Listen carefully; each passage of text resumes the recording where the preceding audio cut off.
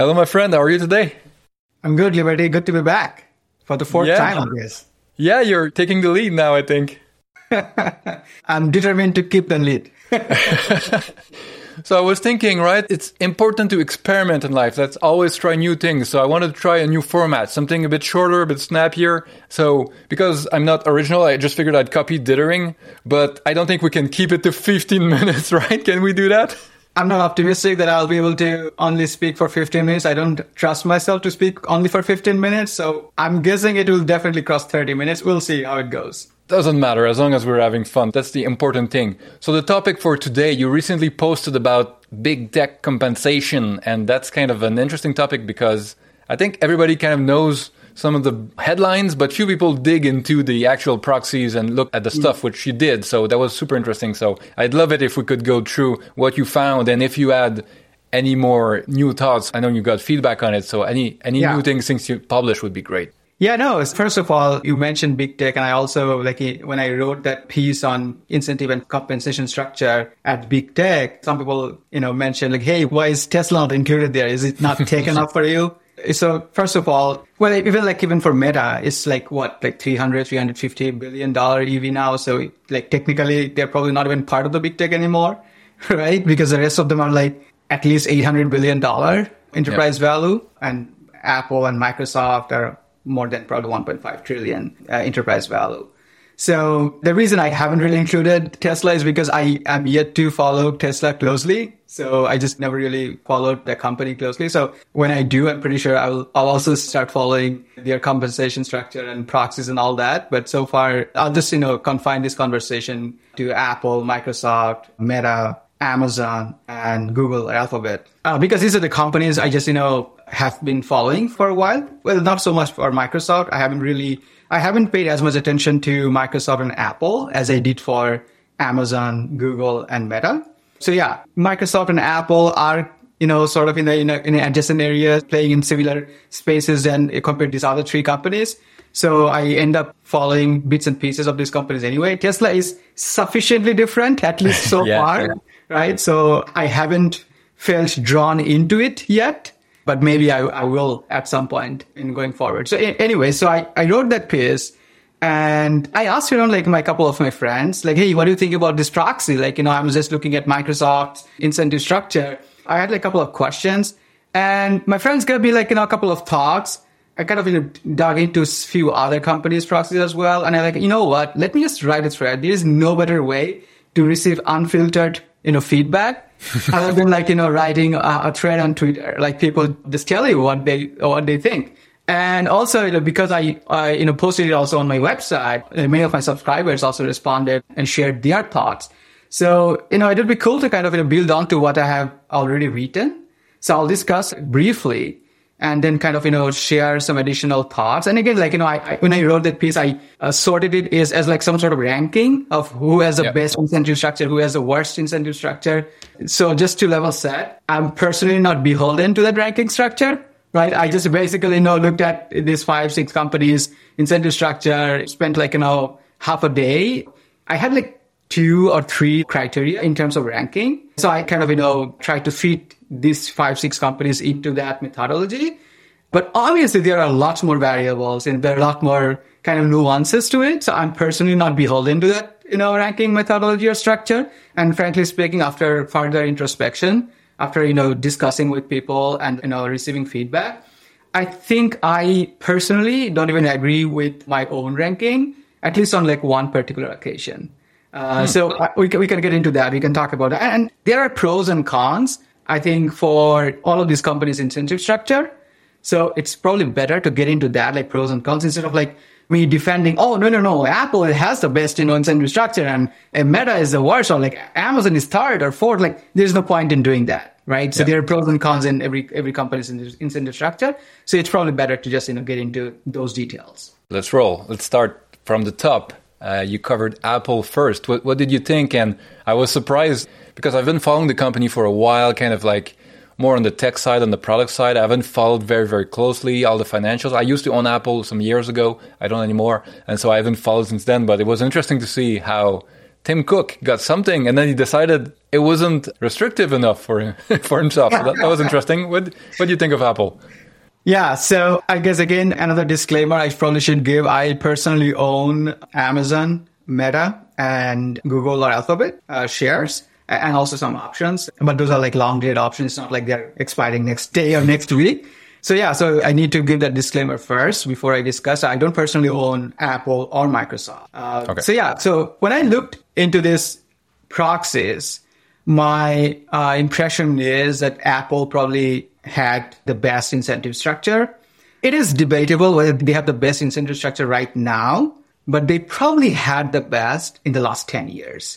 What they did when Tim Cook became CEO, after Steve Jobs, so they gave him like a huge time-based restricted stock units or time-based RSU, which he would receive in 2 installments, like after 5 years and after 10 years. So those are like sufficiently long-dated RSUs, but there was no performance condition attached to it.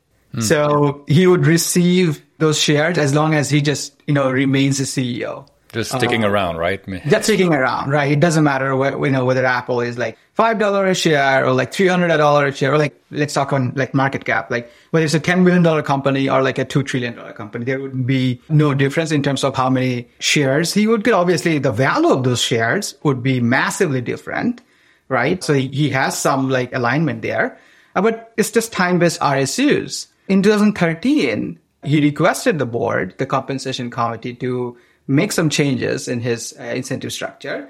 And he basically said that, hey, after 10 years, if it's more complicated than that, let me just keep it simple. Like, let's say if Apple is the bottom third of S&P 500 companies, he would receive basically 0 RSUs, like nothing, 0, right?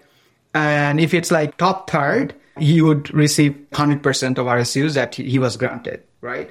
And if it's like in the middle, like you'd get like 50%. So the thing to note here is basically inserted clauses that would jeopardize his compensation.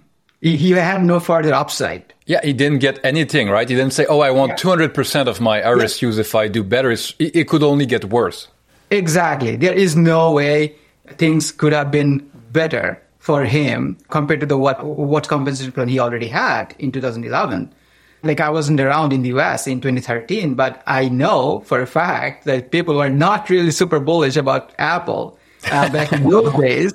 And my guess is, if you were probably around at that time, so like in 2011 to 2013 period, like now it's around the time when everybody was saying that Samsung was innovating more, was going to kill them. They didn't have the big phones, or maybe they just started getting them. I'm not sure when the iPhone 6 Plus came out, but it wasn't the most positive time for Apple in the market, from my memory. Yeah. I mean, I know the stock was trading at like, high single-digit PE. So if you think, just from valuation perspective, the multiples were telling you that probably, the street was expecting that Apple would be terminally ill by around this time, right? Obviously now things are, reversed in the complete opposite direction.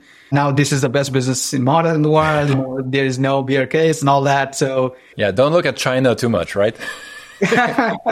Right. So he had no upside, compared to the compensation he already had. He just inserted clauses that could only jeopardize his compensation structure. I think that was a very gutsy call by Tim Cook. And we all know what happened. Like, it's not just, became multi-baggers, despite starting as one of the largest companies in the world at that time, it became the largest company in the world, and it remains one. So I love that, like, kind of, sort of gutsy move by Tim Cook. The reason I said the last 10 years was probably much better than the one they have right now is because now they don't have like a 10-year RSU grant. They gave Tim Cook a 3-year grant. And again, like, the structure is, if Apple is from 2018 to 2020, I think 2021 to 2023, if they become like top third, they will receive like 200%. Now they have some upside, right? Yeah. About 85th percentile of the S&P 500 companies after like these 3 years from, I think on October 1st, 2023, if Apple is above 85th percentile of S&P 500 companies, then named executive officers or NEOs in short, and Tim Cook, of course, they will receive 200% of their target RSU grant. So now they have more upside. They do have some downside as well if Apple is below 25th percentile. Tim Cook will receive, or like the named executive officers will receive 0 percentile. So 0 is a possibility. In this case, I think I understand why they are not giving him 10-year grant, because he's not going to be around for 10 years. Yeah, it feels like he's looking at it as his retirement coming, and he's not ready to commit for that long, right? But it's still, in this world with big company CEOs, non-founders not sticking around for very long, Tim Cook's tenure has been kind of like pretty long, right? Yeah, like, think about it. Like when people ask who has much more influence on Apple's eventual trajectory, was it Jobs or was it Tim Cook? The fact that people even ask this question is such a big, testament to Tim Cook's success, right? What he made Apple to be. Obviously, like I said, Apple was a very successful company even when he started, but to make it a complete juggernaut, and it looks like he'll probably retire, keeping the company as a behemoth, it's just a huge, testament to his management capacity and prowess. And I'm pretty sure he's going to be one of the executives that people will fondly remember in terms of how much he added value to the company. I don't want to turn this into an Apple podcast, but I feel like the two main things as COO under Steve Jobs is operational excellence, right? The supply chain and turning Apple into like a very, very profitable company, because they were a great design company and everything, but Tim Cook kind of made them profitable and made them scalable.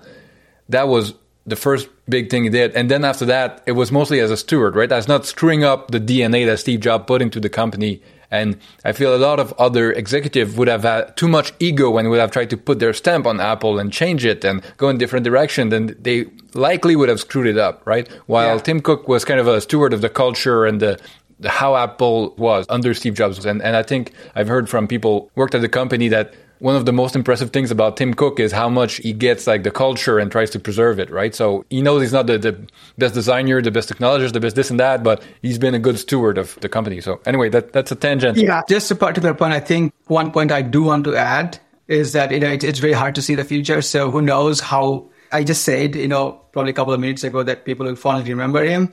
And then I just remember about Jack Welch and GE and all that stuff. So I don't know, like maybe it's possible like 10 years on the line, people will say, hey, Tim Cook made Apple so reliant on China. And like, that's really what made things unravel at Apple. So who knows, like, the future is just incredibly unpredictable. So we don't know how the future will think of Tim Cook, but so far so good. And let's not make it the Apple's podcast. So I'll just mention. An excellent point though. Excellent point. It's so true that in real time, it's very hard to judge how well someone is doing without some distance. So great point. Just one more point. I do have some criticism that after kind of digging more, I was trying to compare even more in more finer details. And I thought I do have some criticism for Apple's incentive structure. So right now, Tim Cook gets $3 million base salary, just like his base compensation annually. And the rest of the named executive officers or NEOs, they get like roughly $1 million base salary. The thing that I don't like, and it will be clear why I don't like it as I kind of go through other companies' incentive structure, Apple does pay $10 million cash bonus to Tim Cook and $3 to $4 million to other like named executive officers. And obviously they also have that 3-year performance based in the stock rewards, which obviously depends on the value of the stock. What's the conditions on the cash bonus? What does he need to do to get the bonus? I have to double check. I think they do have some like annual performance metrics that they have to But it's meet. very short term, right? Yeah, very short term. But anyways, like, and again, like, let's not dwell too much. As I kind of go down the list, it will be clear more why I'm not a big fan of this 10 million cash bonus each year. So let's go to Google or Alphabet, right? So Sundar Pichai is the current CEO of Alphabet.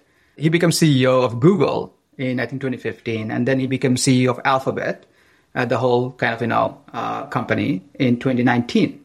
So he's been around for, roughly 3-4 years as a CEO of the whole company. He receives $2 million cash base annually. The other named executive officers get $650,000 base cash every year. So Google does not pay any annual cash or stock bonus. So zero. It's just base cash that they receive every year. And they do have stock awards that gets paid on a 3-year basis. What I like about that is they have a relative TSR component. TSR is a total shareholder return. Apple also has that. Like I said, if they're at 85th percentile or above, they get paid 200% of target RSUs. Google has similar structure. So for Google, they don't have S&P 500 as benchmark like Apple. They have S&P 100 as benchmark. And if Google is above 75th percentile, they get 200% of the target RSUs. If they're at 25th percentile, they get 50% of the target RSUs. And it's like a normal interpolation of, let's say if they're somewhere between 0 to 25th, it's just a linear math you'll have to solve. You find the point in between. Yeah. One thing I really loved about Apple's incentive structure, that 0 is a possible outcome. Like as a shareholder, I love the fact that like 0 is a very possible outcome for Apple, let's say. If they are below 20, I think what they mentioned, I think 25th or something like that. Yeah. Yeah. I think so. If they're below 25th percentile, they get 0, right? It's harder for Google. Like obviously if they are the worst company in the S&P 100, theoretically they can be 0, but it's unlikely. Yeah, it would be quite interesting to see what would cause that. Yeah, so I would personally prefer it to if they're like below 25th percentile, just make it 0, right? Instead of this linear interpolation. Anyways, it's not super bad. Like they're still obviously, if it's close to 0 percentile, or it doesn't have to be 0, like even if it's like 5 or 10, they're obviously will receive a lot less than if it's top 75th percentile or 80th percentile. The one thing I would say, I was surprised a bit why Sundar Pichai was not granted 10-year RSUs. And on that point, I should just mention probably, I'm slightly disappointed that all these companies grant RSUs and not options. Like in Apple's incentive structure, you can get, $0, but options is just much more efficient way to make sure that zeros are potential outcomes, very real outcomes, right? So RSUs are if it's if you get 1 million shares and your stock is down 50% over 5-year period, you're still getting pretty good amount. It's almost all upside, right? This is only the magnitude of the upside. You don't have much downside there. It's not like I don't want to be the Constellation fanboy here, but when Constellation executives have to buy in the open market some shares with part of their compensation, they're really shareholders like anyone else, right? They bought it with real money. While a lot of these executives, it's kind of like, well, you're just getting all these shares for free and okay, they're worth a bit less now, but it's going to probably rebound or something. It's like, I don't know. It feels very generous, right? Even all the TSR stuff with no ROIC, with no organic growth, with no other kinds of metrics, it feels a bit generous to me. Yeah, I mean, I'll probably push back a little on the Constellation argument because I think it's not significantly different. You can say philosophically maybe there is some difference, but I think pragmatically there may not be much of a difference between Constellation's policy and let's say some of these big tech companies' policy. And let me explain why that might be the case. Like for example, you have to first start the discussion. What is the market value for, let's say, Sundar Pichai's skill set, right? So if it's $100 million, let's say, I'm just throwing numbers here. If it's $100 million, it almost doesn't matter whether you give him just RSUs or you just give him cash and then ask Sundar Pichai to go and buy stocks from the market. It's essentially the same thing, but maybe philosophically, I can see the argument. Maybe it feels different, or maybe it's about the dilution for sure. But I get what you mean, and I get that these companies are so large that if Tim Cook makes a decision that changes the trajectory by 100 billion free cash flow over 5 years, right? Whatever you pay him is going to be a tiny little drop in the bucket compared to that. Even I would probably push back on the dilution argument as well. It doesn't matter. It's $100 million. Either you are deducting it from your P&L directly. Yeah, that's the point. If you're paying in cash, obviously your P&L drops, your cash flow drops, right?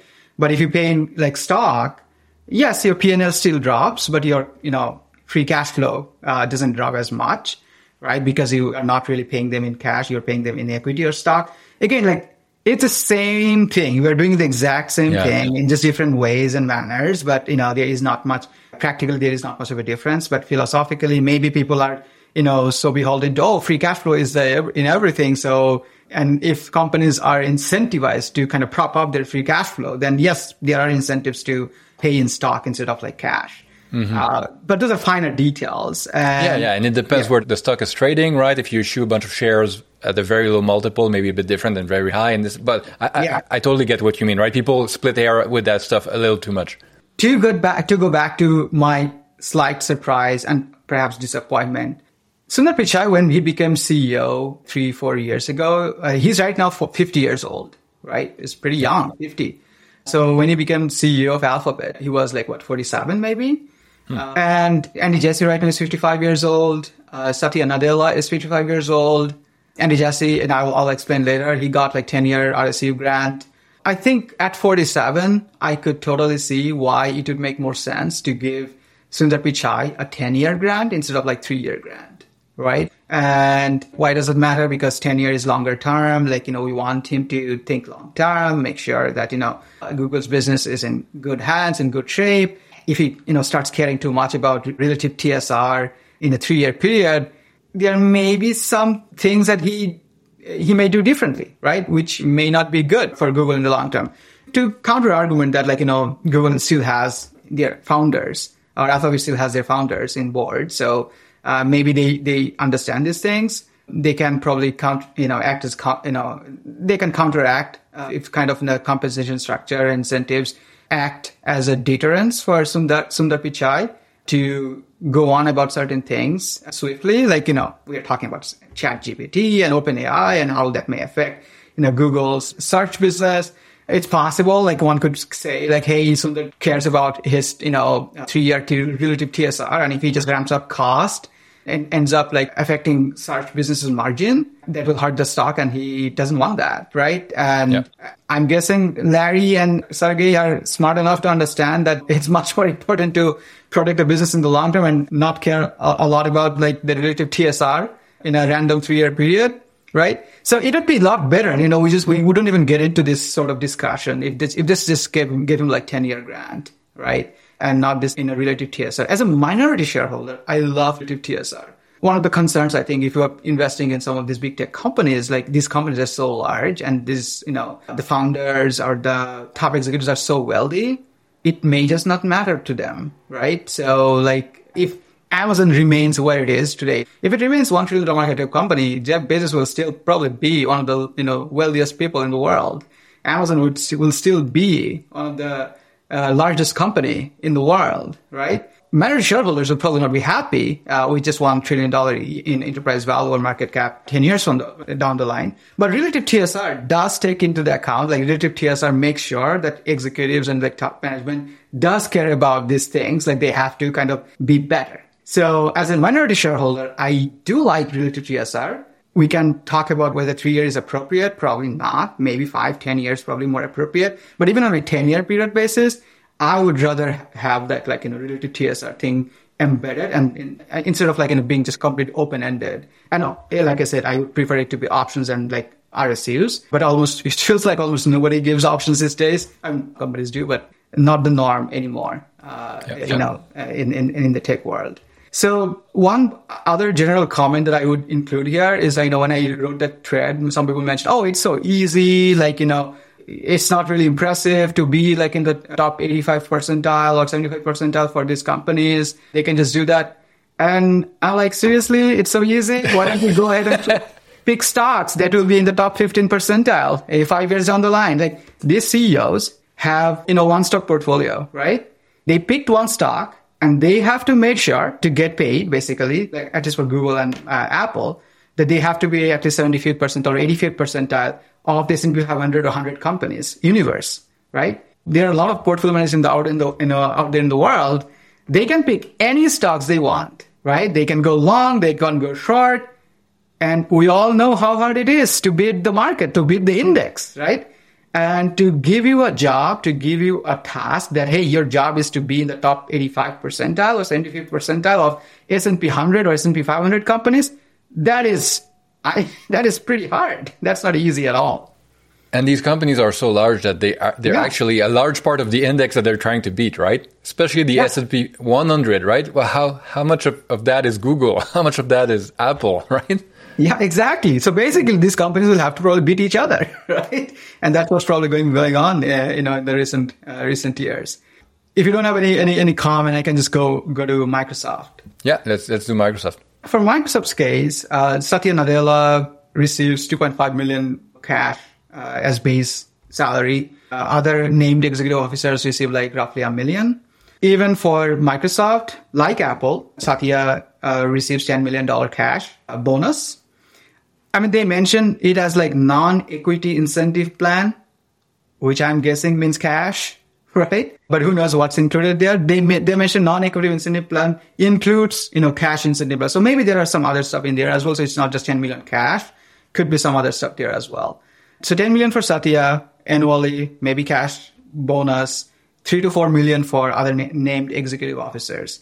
Microsoft also have this for their long-term stock awards. They look at 3-year performance on a TSR basis, relative TSR. Again, that's true for obviously Google and Apple as well. They talk about relative TSR. But for Microsoft, it's just a modifier. And they look at like annually, there are some operating metrics to determine whether these executives have met those criteria to receive those long-term stock awards. And it's very interesting what sort of metrics they look at. And I'll mention what I like about these metrics, what I don't like about these metrics. If you look at the long-term equity, so there are they have annual cash incentive plan, which look into basically 70% of their annual cash incentive depends on financial metrics. So revenue is 35%, operating income is 35%, and 30% of their annual cash incentive depends on operational metrics, product and strategy, 10%, customers and stakeholders, 10%, culture, diversity, and sustainability, 10%. So that's like annual cash incentives that I mentioned, about $10 million for Satya and $3-4 million for named executive officers. For long-term equity, right now, their 100% is basically based on these following metrics. Microsoft Cloud revenue, 30%. Microsoft Cloud subscribers growth, 20%. Teams monthly active usage growth, 20%. Mm-hmm. Xbox Game Pass subscribers growth, 10%. Windows OEM revenue growth, 10%. LinkedIn sessions, 10%. That's a strange one. Yeah, that's a strange one, but let me first talk about what I don't like, and then I'll mention what I do like about this metric. So what I don't like is it's all based on revenue, subscribers growth, and not much focus on like operating income or profitability or maybe ROIC, anything like that. So the problem is, like I said, I don't follow Microsoft religiously, so take my comments with a grain of salt. Like all these kind of cloud deals they're doing with OpenAI, with LSE recently. If you look at their incentive structure, it kind of makes sense why they would be inclined to get more revenue because their incentive is structured like that. But are those really good deals? Are those really good deals for shareholders, for our profitability or capital allocation perspective?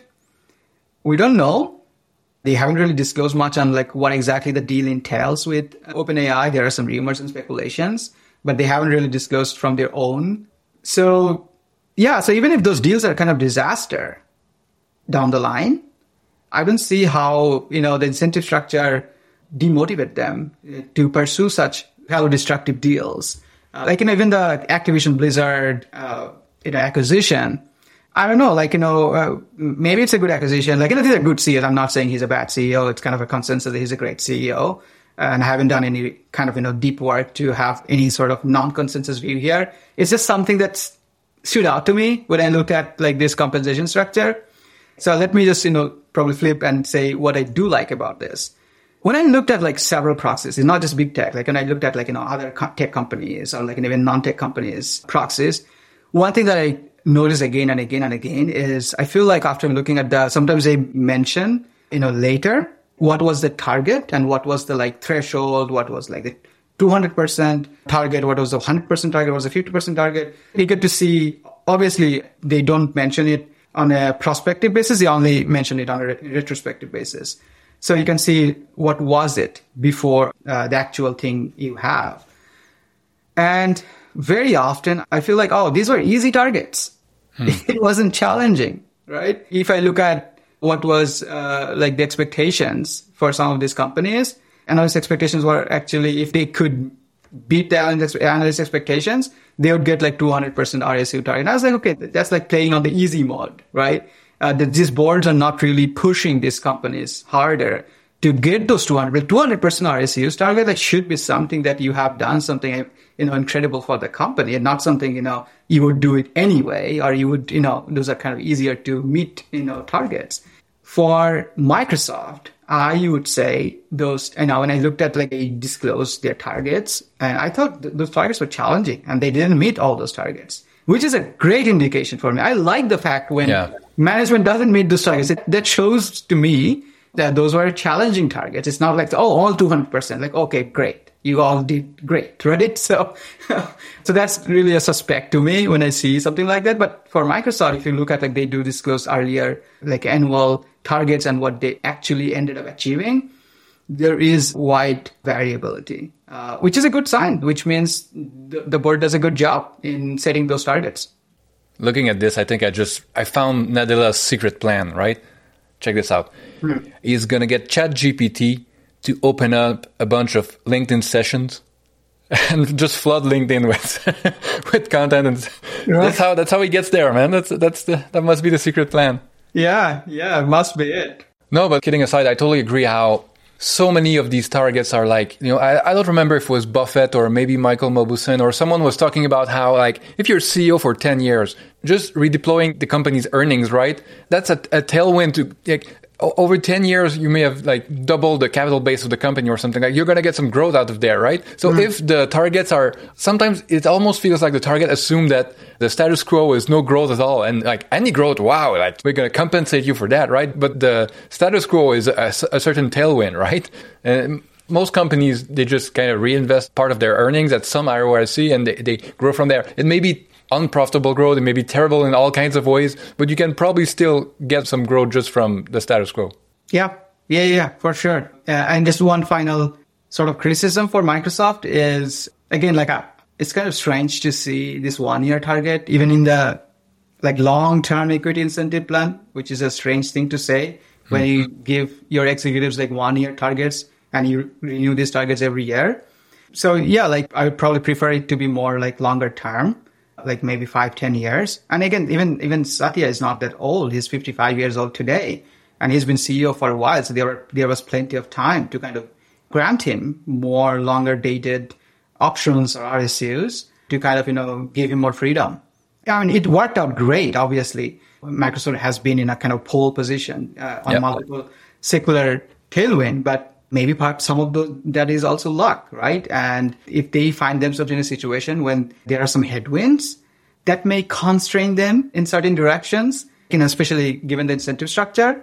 But obviously, if you have like more 5-10 year period incentive structure, it just gives them more freedom to pursue certain directions, even if that may depress earnings or whatever, like for a year or two. Yeah. Okay, so next, Amazon, right? So this is the one I got like a lot of feedback, and I can imagine. So a lot of Amazon shareholders came back to me like saying, no, you were wrong. Amazon's incentive structure is pretty good. Some said it's probably the best. I'm not sure about the best, but I think if I have to redo it after, again, some more introspections, I do think I would probably make it third instead of fourth.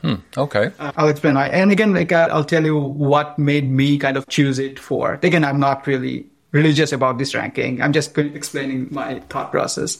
So first of all, unlike all these other companies, Amazon pays only $175,000 base cash to their CEO.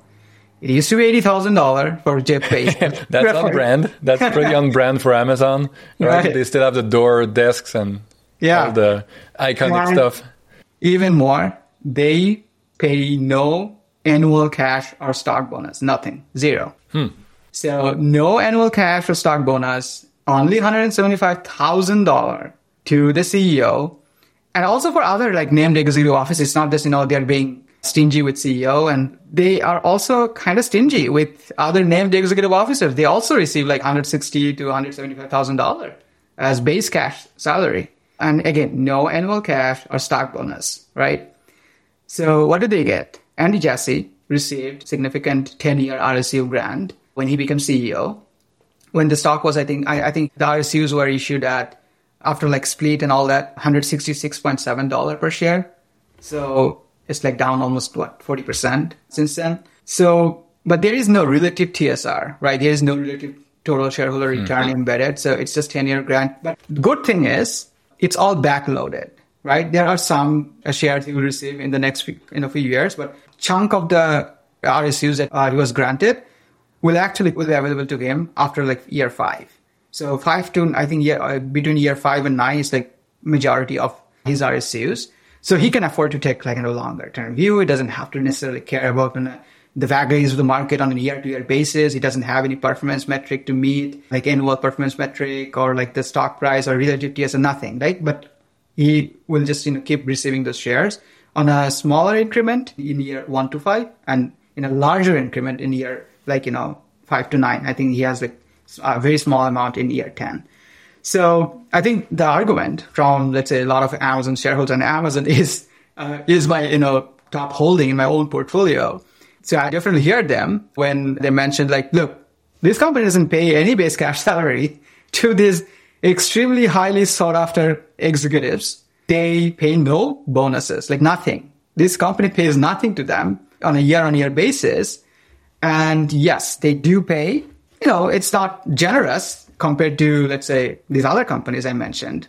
Satya Nadella gets like almost $10 million every year, right? Even if I exclude all these other base or stock awards and things like that. So by those standards, it's not overly generous, but obviously, it's Amazon. So I'd say it's one of the biggest companies in the world. So it's not going to be, nothing. So it's fairly generous, but it's not fairly generous on a relative basis. On an absolute basis, yes, it's a generous compensation for Andy Jassy. My initial criticism was that if he received like something like 1.2 million shares, 10 years on the line, if Amazon is trading at $100 per a share, he would still receive like $122 million. The total RSUs that he was granted in 2021, that itself would be worth $122 million if he sells nothing in the interim period.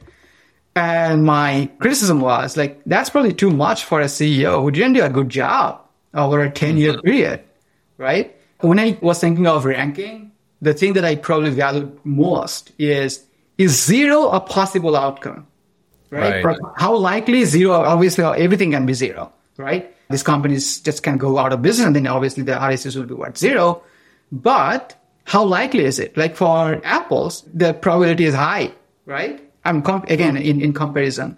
For Amazon, obviously zero is a very unlikely event. Even if he does a very average job, right? He would end up making like a, significant amount of money. So that's why I, docked them a few marks, if you will. But I can see the argument, this company is fairly stringent on compensation and salaries. They do pay RSU. And I think almost every Amazon shareholder I spoke with, they sort of agreed that a performance hurdle would be better to include in addition with this incentive structure. Like in general, we kind of agree 10-year grant is good. It allows these CEOs to become more long-term oriented, not necessarily to, cater to the tourist shareholders, right? So they cater to the long-term business owners. So that's good. I think we kind of can agree on that point. But it would be so much better from a minority shareholder's perspective. We also had the stock options, right? Yep. Where zero is more likely outcome instead of these RSUs. And again, like some sort of performance hurdle. I'm not saying it has to be some crazy performance hurdle, like Amazon has to be top 85th percentile for Andy Jassy to have 10% RSUs or 10% option. No, I'm saying if it's below 25th percentile of S&P 500 companies, Andy Jassy should probably, get, some paltry salary, right? It's not $150 million, right? So that's the argument I was making. But again, the market, we cannot think anything in isolation, right? So the market value for Andy Jassy's skill set probably higher than what Amazon is paying. Yeah. Right. So in that context, I think Amazon is not being overly generous here. So it's kind of a relative game. Like if it's not, if you are willing to, go to other companies, maybe you would receive a more generous offer. Even like, it doesn't have to be in Amazon, maybe even like maybe Salesforce, who knows? Just Microsoft would probably pay him pretty well to run Azure or something like that, right? I don't think he's going to go to Azure. No, he wouldn't. He wouldn't. But if he was like, screw Amazon, I'm done with this company. I'm putting my resume out, right? I bet he would get some good offers. Okay, let's go to the final one, Meta. Yep. Right? So and it's the final one. That's interesting, right? Yeah. A founder-led company. Yeah. Finally, a founder-led company. Yes. So Meta. So my impression was they have like the worst incentive structure among all these companies, but obviously it's all relative. But I'll explain. First of all, Mark Zuckerberg, who's the CEO, he receives like $1 base salary. Obviously, he owns like 14% of the whole company. It's kind of almost pointless to talk about how much money he receives from the company. Then again, like for his security, personal security, Meta has to spend like $25 million. Right. So it's almost again similar. I wonder how that compares to the other big tech CEOs, right? Is he the one with the biggest security detail? Yeah. So I think I'm speaking from memory. It could be 1.6 or 16 million for Jeff Bezos. You know what? I think it's open on one of my tabs. So let me see. 1.6 million. Yeah. For Jeff Bezos. Yeah. So for Zuckerberg, Meta definitely spends way more, which I'm fine with. Like, I understand, he's probably not the most well-liked CEOs in the world or in the US. So it's okay. Like, $25 million is not really a huge deal. It's not going to put them in the poorhouse. Exactly. Anyway, so the other named executive officers at Meta, they get $1 million base salary and $1 million cash bonus every year. By the way, Sheryl Sandberg, Meta spends actually $10 million for Sheryl Sandberg's personal security as well. So it's not just Zuckerberg, but also for Sheryl Sandberg as well. Yeah, so the things that I don't like about Meta's incentive structure, and I'll give some counter arguments later, why their incentive structure is the way it is. So first of all, it's all time-based RSUs, right? There is no options or anything like that. It's all time-based RSUs, and these are not even like 5 years or 10 years. They're like 4-year RSUs. So every year, as long as you are in your role, as long as you are one of the named executive officers, obviously, again, Zuckerberg doesn't receive any, options, any salaries, any bonuses, nothing, right? He just receives those personal security expenses from Meta. But other named executive officers, they receive, $1 million base salary, $1 million cash bonus, and they receive like 4-year time-based RSU. So as long as they are, and these are not even backloaded, right? So these are just equally vested on a quarterly basis over a 4-year period. Wow. There is no performance metric. Like, it doesn't matter whether Meta is a zero or like a $2 trillion company. Obviously, the value of those RSUs will matter a lot. But again, to my earlier point, because these are sizable grants, as long as they're like not like zeros, like as long as Meta is not a zero, they come out fairly well. The management is like the risk reward is very, very, very favorable to the management in this incentive structure. There's no relative TSR. Like I said, no performance metric. It doesn't matter whether their earnings is like 50% down or 50% up. They will still receive those RSUs. There is no target RSUs. There is no 100, 200% things, anything like that. That's why I feel like, okay, this is like not a great incentive structure from a minority shareholder's perspective. The counter argument is this is a founder-led company, right? And founder has a very strong vision that he wants to execute no matter what. He doesn't want to be beholden to anyone, right? And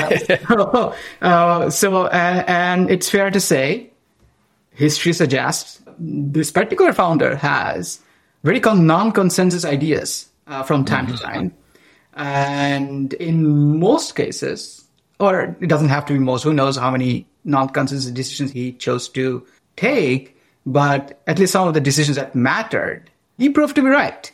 But it took a long time. And if he designed incentive structure in a way that makes it difficult to kind of change direction, I think one of the things that I do want to mention here of these, 5 companies, I think it's fair. It's consensus that Meta's business is the most vulnerable one, right? And things do change rapidly. Yeah. And like Amazon, Google, like no matter what people are saying about ChatGPT, like this is a stable business. Microsoft, Apple, the world can be a strange place. So who knows what's going to happen? But at least the consensus seems to be like those businesses are stable. It's kind of oil-oiled machines that they have. It's harder to disrupt. But for Meta, I think the founder himself sort of agrees with the bears, right? It's like, oh yeah, we can be disrupted any day, right? Yeah, we need a platform. We need a platform ASAP. Exactly, right? He just wants that flexibility to be able to do that, right?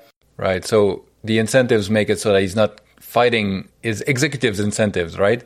Yeah. They can go along with him without feeling like, okay, but if I do that, like earnings are going to be down for a while and I'm going to get less bonus. So they would do it kind of like reluctantly, right? Well, with this, they have more flexibility to go in whatever direction he wants them to go, which is maybe the point. One thing I do not like about their incentive structure is like, I feel like when I even looked at the like annual cash compensation plan, like an annual metrics and stuff, like when I read their proxies, it all feels very qualitative, which I hate because every time I read proxies and like, look at these sort of metrics, every time it's based on some qualitative factor, the executives do great. they always do get really there. well. Right? They're all great leaders. They are all creating all sorts of, cultural dimensions in their own companies, right? So they do great, right? They're all above average. Exactly, right. It's only the quantitative metrics where some executives seem to fall short, right? On qualitative factors, they're all great. So, and I feel like, when I read Meta's proxy, it definitely seems like there are a lot of qualitative factors. And again, like, just to go back to the earlier point, maybe it's all just, it's all based on Zuckerberg's whims and wishes. They give you things that you did a good job, right? In the long-term trajectory that he wants the company to go. Then you probably get 100%, 200%, whatever, he thinks is appropriate.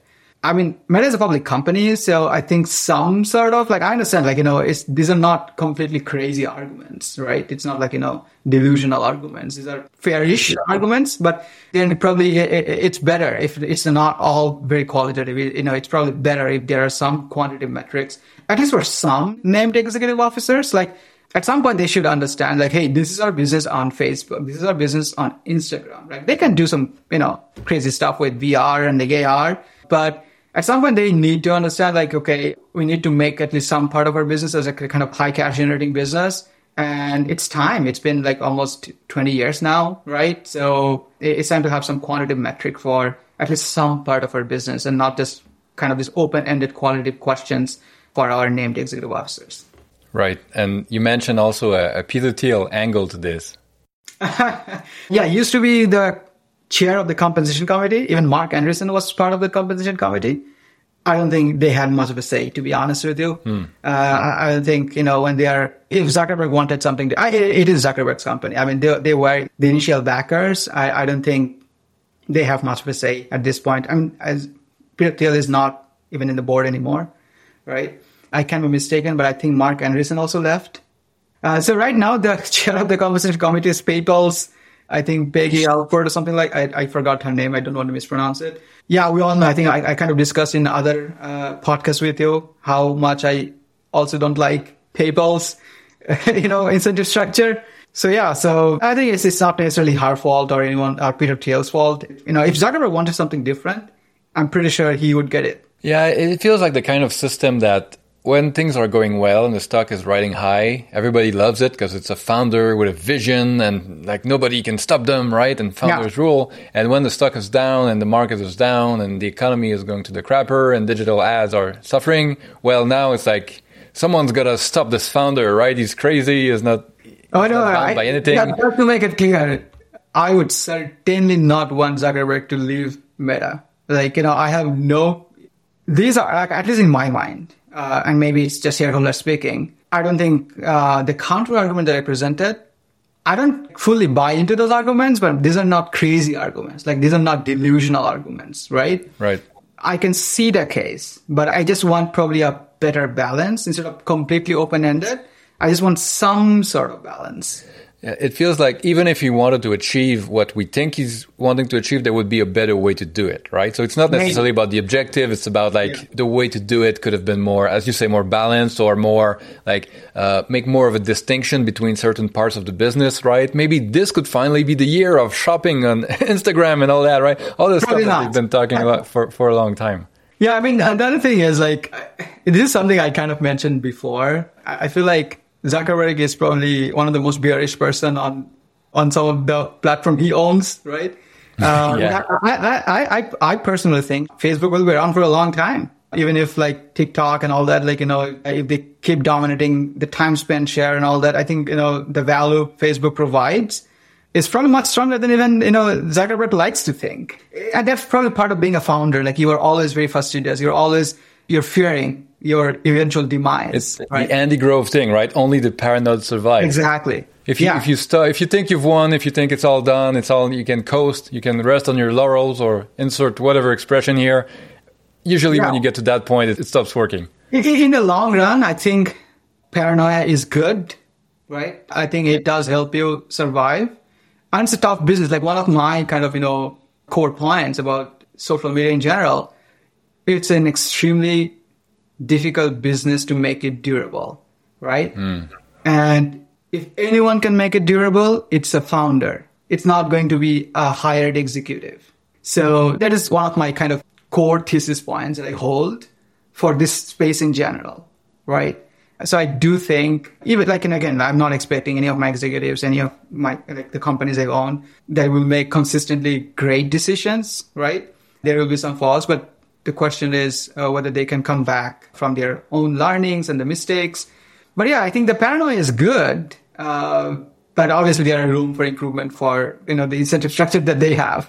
Yeah, and it's always the question of are the troubles because of the person, or would they be there anyway and someone else would do even worse, right? People don't think very far, right? It's easy to blame Facebook has a bunch of trouble, so it's Zuckerberg's fault, right? It's the buck stops with him because he's the CEO, but put some random Harvard MBA in there, and I'm not really sure they could face all those pressures, right? When you have a very public company, right? Everybody has an opinion about Facebook because everybody's spending all their time scrolling through it. It's not like some B2B business. Yeah, if they hire a outside executive, I'm fairly confident the next year's earnings will be higher, right? For sure. They would optimize a bunch of stuff.